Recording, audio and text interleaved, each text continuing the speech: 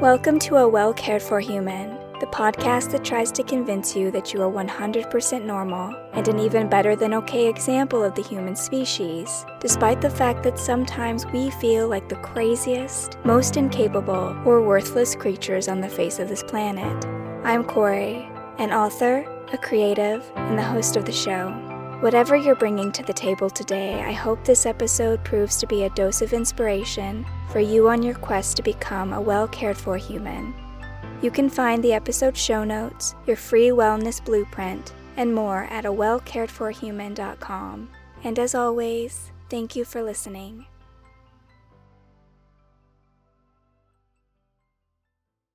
Hello humans, it's your host Corey, and today I want to talk about what to do in a crisis, particularly an emotional or a mental crisis. This topic was one that I had planned to tackle at some point. After all, we can't strive to be well cared for humans if we don't know how to care for ourselves during the inevitable crisis, when our emotions are triggered and we are essentially down for the count. And because I've endured many an emotional crisis, I had hoped I could offer some solid strategies for such trying times. What I had not expected was that I would be writing this episode when I was having an emotional crisis myself. But I am, right now. As I record this, it's been 5 days since Roe v. Wade was overturned by the Supreme Court, and in those 5 days, I've mostly been lying in a heap of despair, doom-scrolling on my phone with my emotions cycling through rage to depression to being completely shut down. And the feeling of helplessness has certainly come up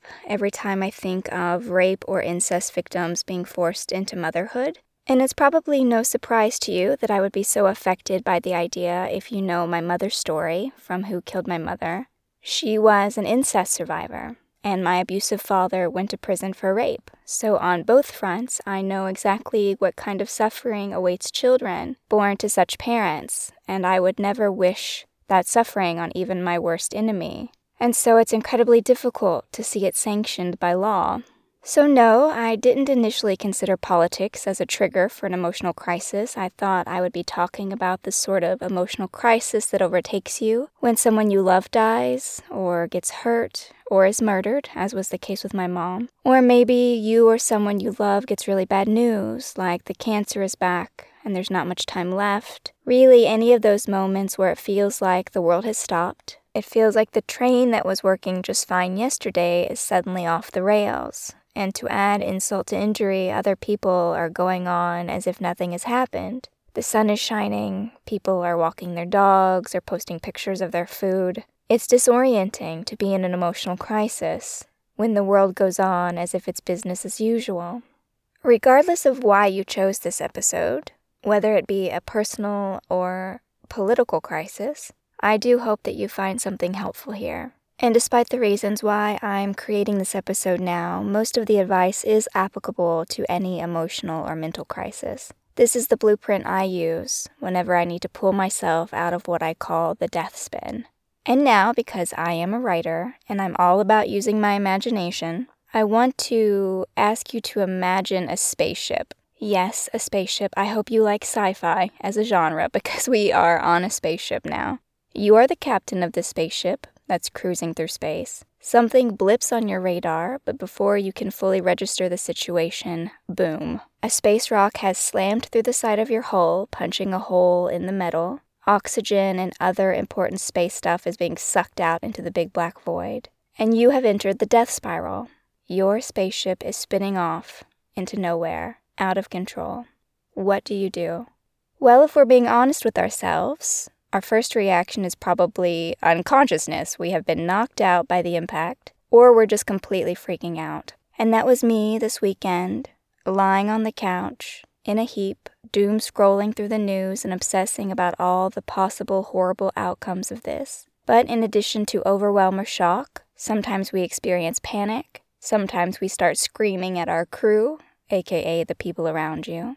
Or we start running from machine to machine to machine trying to figure out what to do first. Or we might cry. Or we might be the sort of person who springs into action because not acting is just as terrifying as the crisis itself. However you react initially, I still call this phase the spin. We are spinning. we're not okay and we can't yet figure out what we need to pull ourselves or the situation together. And at the beginning, this is a perfectly natural reaction. Panic, fear, terror, absolutely normal when something serious happens. But these emotions are not especially helpful to us in the long term. So slowly, we begin to regain control of ourselves, of the ship, and this is how we begin to move ourselves from the death spiral to stabilization. The first action step we can take is damage control. There are things that we can do to switch from panic mode to captain mode. First and foremost, try to stop doing whatever it is you're doing that's making the situation worse. In the wake of the Supreme Court's ruling, I was glued to the news. I read article after article about the decree. I could not stop scrolling on social media. I was going into the comments section. Oh my God, why would I ever go into the comments section? And I was whipping myself up into a fury in a way that only reading the comment section can do to a person. Yes, it's absolutely natural to want to understand what is going on and what will happen when disaster strikes, but drowning myself in information only does one thing, and that is zap me of my will to live. Remember that in a crisis, it's more important what you think of what's happening than what other people think about what's going on. A mental or emotional crisis is a dangerous time to absorb the opinions and ideas of others. We tend to get confused when we listen to other people too much in the best of circumstances, and during a crisis, this tendency is so much worse. So try to eliminate the external noise and stop any behaviors that you're doing that are making those emotions stronger. Get off the internet, stop checking the news, stop talking to other people, stop obsessing, stop dwelling. Stop running worst-case scenarios through your mind. Try not to think things like, yes, the cancer is only in my right boob today, but it will absolutely reach my brain by tomorrow morning. That sort of catastrophizing when you're already stressed does not help you. And sometimes I can't stop myself, even though I know I should, and I will ask for help. I can hand my phone over to my wife, or I can turn on the internet blocker or unplug the router for a few hours. Anything to give my mind a break from spinning. Anything to stop the influx of information that's keeping me reactive or paralyzed. And again, it might not be a political crisis. It might be someone you love has died or your marriage has ended and you're staring at these divorce papers, unsure of what to do next. Whatever it is that you're facing, just try to slow the moment down as much as you possibly can. And if you're doing something to whip those emotions up, stop doing that, because it won't help you. The next action step is to regain control of your energy, to address your emotions. We need to save the oxygen that we have and to protect our spaceship. Self-preservation is key to our ability to go on. So step 2 is about diverting power to where it will help us the most in protecting our precious assets. And let me be clear here, you are the precious asset. You can't do anything without yourself. And for that reason, your well-being matters. The quality of your mind matters. This step is about doubling down on your self-care and your wellness strategies in order to restore your equilibrium. Revisit those toolbox episodes 1 through 8 of this podcast if you need to. For me, I will also turn on Pema Chodron and start binging her audiobooks. I find her voice and her thoughts very soothing. And I have about 20 of her titles in my audio library, so I'll just turn one on and I'll let that be the voice of reason in my mind for the time being. This doubling down of your self-care might require a lightening of your load. Remove all tasks or responsibilities from your to-do list if you can, so that you can focus on taking care of yourself. Clear the calendar, cancel those appointments, tell people that if they love you, they will leave you the hell alone right now. Yes, you will reach out to them soon for support, but right now, leave the chocolate on the table and shut the door on their way out. But if you can't lighten your load completely, if you can't strip your life down to the bare minimum for a while, maybe you've got kids or people who count on you, or maybe taking time off for a mental health break just isn't feasible for you financially, then focus whatever free time and energy you have on your emotions instead. The big oxygen-sucking hole in the side of your ship is going to be caused by your strong emotions. Strong emotions love a crisis. A crisis will always give your biggest fears and heartbreaks a megaphone, which means that suddenly the voice that was only a low-key plague in the back of your mind on most days will now seem very loud and very overwhelming and completely insurmountable. But we can address this negative dialogue like we do all other strong emotions. No matter how loud those thoughts are, no matter how much they yell at us, we begin by remembering that we are not our emotions. Emotion is an energy that rolls through you. It is not you, and you have the choice to feed that energy or to starve it. Ideally, you would want to land somewhere in the middle, where you're not whipping up your emotions into a frenzy, but you're also not shoving them down and repressing them. Because if you repress them, then you'll have a lot of explosive rage to deal with later, which is no fun. Leads to horrible headaches. 0 out of 10. Do not recommend. So how do we address our emotions? How do we approach them without getting sucked into that big hole and thrown out into space? I always gravitate toward understanding. I need to understand what is happening to me. And because I'm an intellectual processor, I like to think about stuff. I will immediately start looking for a reason why I feel the way I feel. Some kind of logical explanation. In this instance of Roe v. Wade being overturned, it was pretty easy for me to make the connections of why I was getting so upset by the ruling. Every time a new state was added to the list with a complete abortion ban, with no exceptions for rape or incest, I was forced over and over again to think about my own life. I was raised by a rapist. I was raised by an incest survivor. I know exactly what kind of suffering and turmoil these children are going to be forced to face if they're brought into this world by such parents. I'm also very aware of the fact that right now we do not have the support systems in place, which means that these children who are brought into the world in 15 or 20 years from now are going to be traumatized, they're going to be addicted, they might be alcoholics. They're going to be suffering, heartbroken people trying to navigate this world. This is, of course, assuming that they make it into their 20s, because we all know that I almost didn't. It is a hard reality to imagine. It's really hard to stomach. But by understanding why I feel the way I feel, where I'm coming from, I can begin to give myself a bit of self-compassion. I can validate and accept my own emotions. 2 tactics that make emotions smaller and more manageable. If you can accept and validate your emotions, they're less likely to consume you and overwhelm you.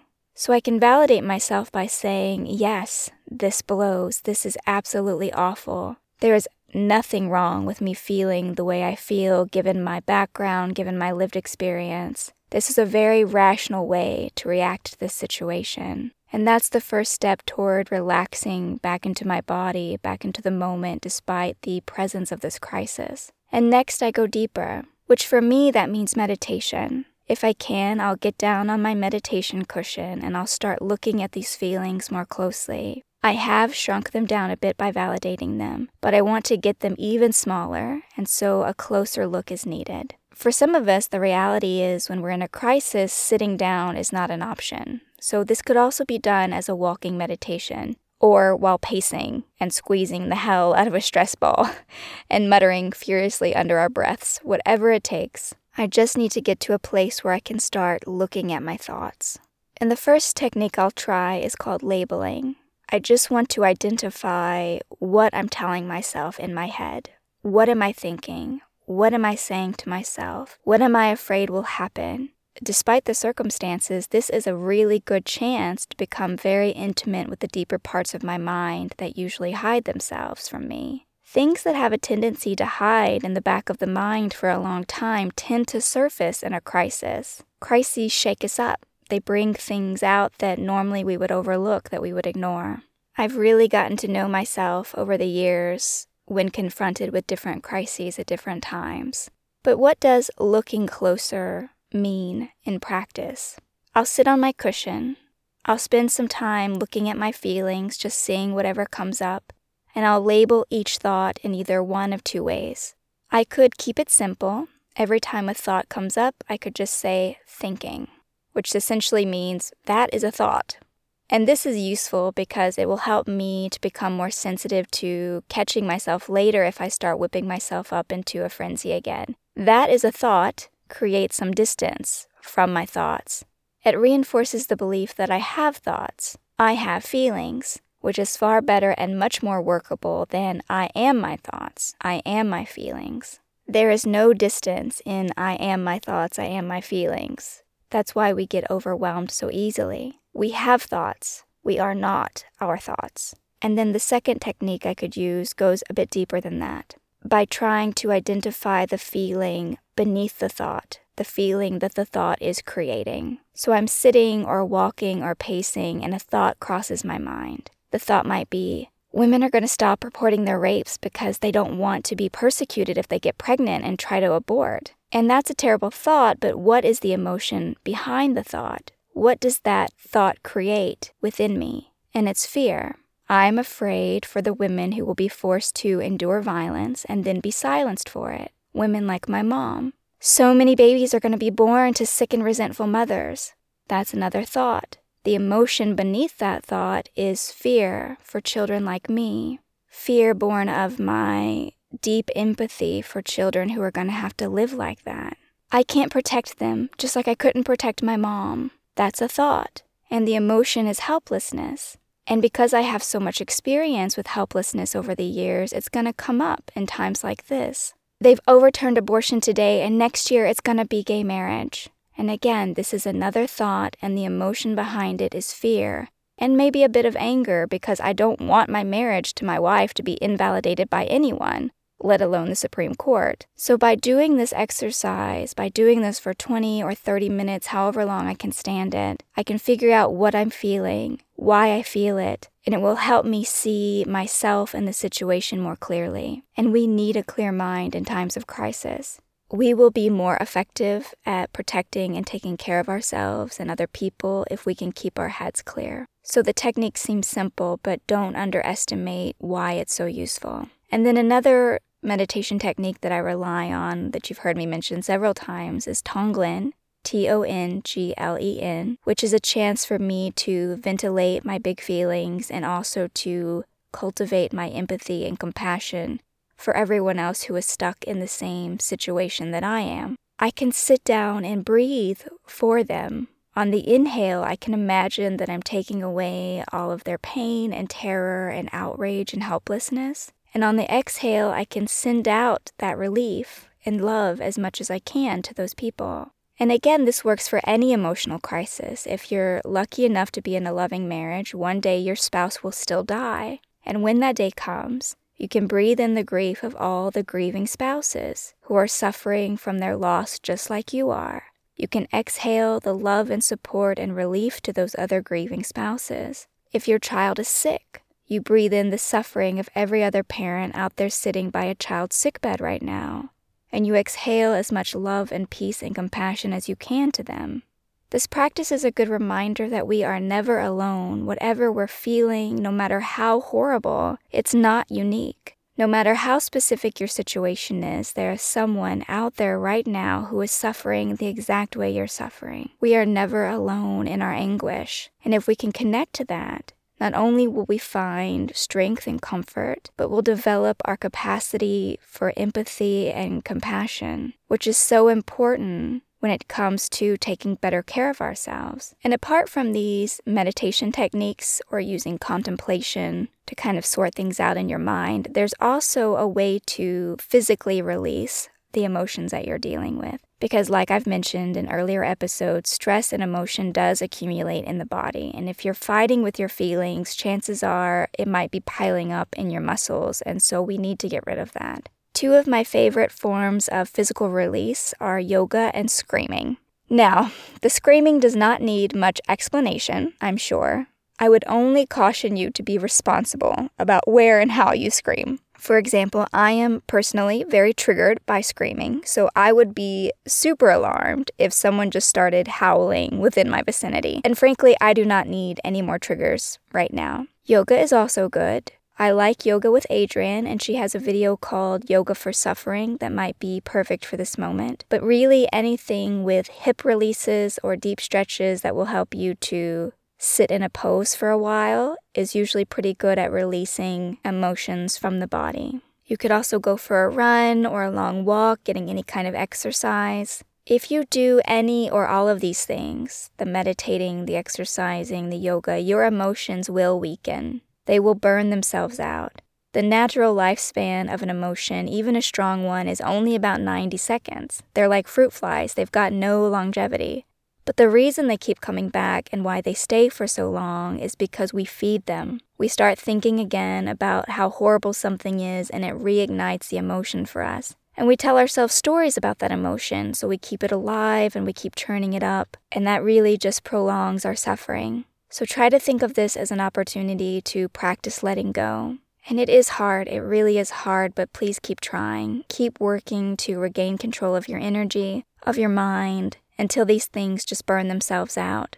And try to be patient with yourself in the process. Don't beat yourself up if you're not relaxing as quickly as you think you should or getting back on your feet as quickly as you think you should. Just let all of that go and accept whatever's happening to you. But once you do start to feel more like yourself, then you will be back in captain mode. I almost forgot about the whole spaceship, but here we are, we're back on the ship. You are the captain. The hole has been sealed off, the energy diverted, and now what? Ask yourself, how bad is the damage? And what can you do? And this might also be a good time to reconnect with other people, with your crew, your spaceship crew, your life crew. You could start by reaching out to the people you love or to the people who love you, and you can just be honest with them. You could say, look, I'm not okay. I had to tell several friends this past weekend, hey, I am not okay. I'm really struggling for this. And they totally got it. They understood. They sent me a lot of dog videos, a lot of very cute animals doing very cute animal things. I got lots of reminders that there are people who care about me, who love me, and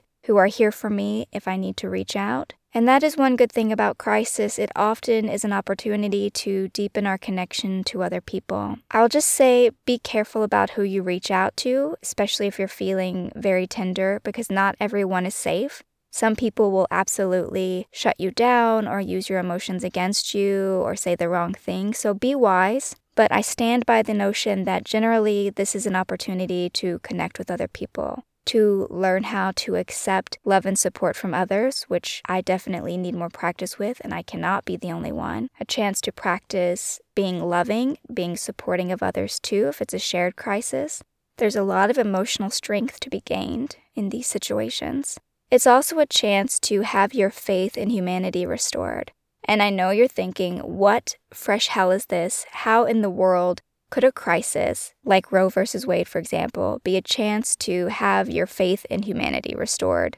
To which I say, do you remember Mr. Rogers? Depending on your age, you might not, and you might have to look him up. But Mr. Rogers used to say that when he saw terrible things on the television, his mother would tell him, look for the helpers. You will always find people who are helping. And it's true. Bad things have happened since the beginning of time. And every one of those events has been a chance for us to find the helpers, to see the bravery in people, to see the loving nature of people who show up and who fight and do whatever they can. And sometimes despite really terrifying odds, they still show up. They still do what they can to help people. So look for the helpers. You will always find people who are helping. Train your mind to see the good, not just the bad. And this will help you build up your own positive worldview, which will help your own sense of well-being later. And you could even strengthen this by getting out there and being a helper yourself. Maybe this will inspire you to do more for the things you care about. Crisis often brings awareness of things that are overlooked. The fact is that many women were struggling with reproductive issues before Roe versus Wade was overturned. Black women, women of color, poor women, they were already struggling to get access to contraception and abortion. There were huge gaps in the support networks around these issues. Children were already being born to rapists, and victims were seeing their children being handed over to their rapists without regard for how the mothers would be manipulated and controlled by their rapists for the next 18 years or more. Because often, these fathers would still get parental rights to the babies. So there was plenty for me to be mad about. All of that was happening before this ruling by the Supreme Court. So it would seem a little self-righteous of me that I could ignore that on most days, but now I can't. That's a good thing. I'm activated. Now I will be paying more attention to these problems. Now that I've been made aware, I will do more. And that's a benefit of crisis. It makes us more aware of what matters to us, of what we care about, and it motivates us to do better. So just think about that. Think about what good takeaways you can gain even from this very difficult, trying experience that you're going through, whatever your emotional crisis is. Think about how it could strengthen you, how it could empower you, how it could heal you, and just sort of surrender to that. Surrender to the process and let it make you better for it. Let it make you be better for the experience. And lastly, I just want to say, let your crisis transform you. Let your crisis change you. I really do believe that every crisis is an opportunity to become a more compassionate, stronger, wiser person. My mother's murder was definitely transformative for me. Loving her was certainly transformative to me. It changed me. And as terrible as most crises are, they do have benefits.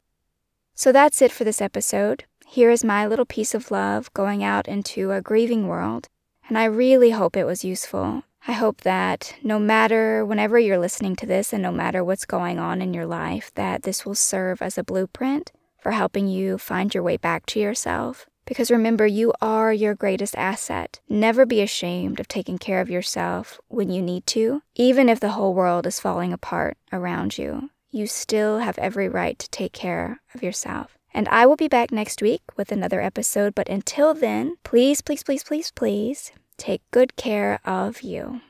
This episode of A Well Cared For Human was written and produced by me, Corey Marie. The music was by Late Night Feeler and Esther Abrami. If you like what I'm doing here, please consider visiting my Patreon. For as little as $1 a month, you get early ad-free access to the episodes, as well as a monthly patrons-only Q&A, bonus videos, and more. Not to mention that your Patreon support lets me know that you find value in the show and want it to continue. You can find me on Patreon by visiting www.patreon.com/Corey Marie. If you can't support the show financially, that is okay. You can still subscribe to the show, leave a review of the show, and recommend the show to your friends, not just the neurotic ones. All of this helps so much. And as always, thank you for listening.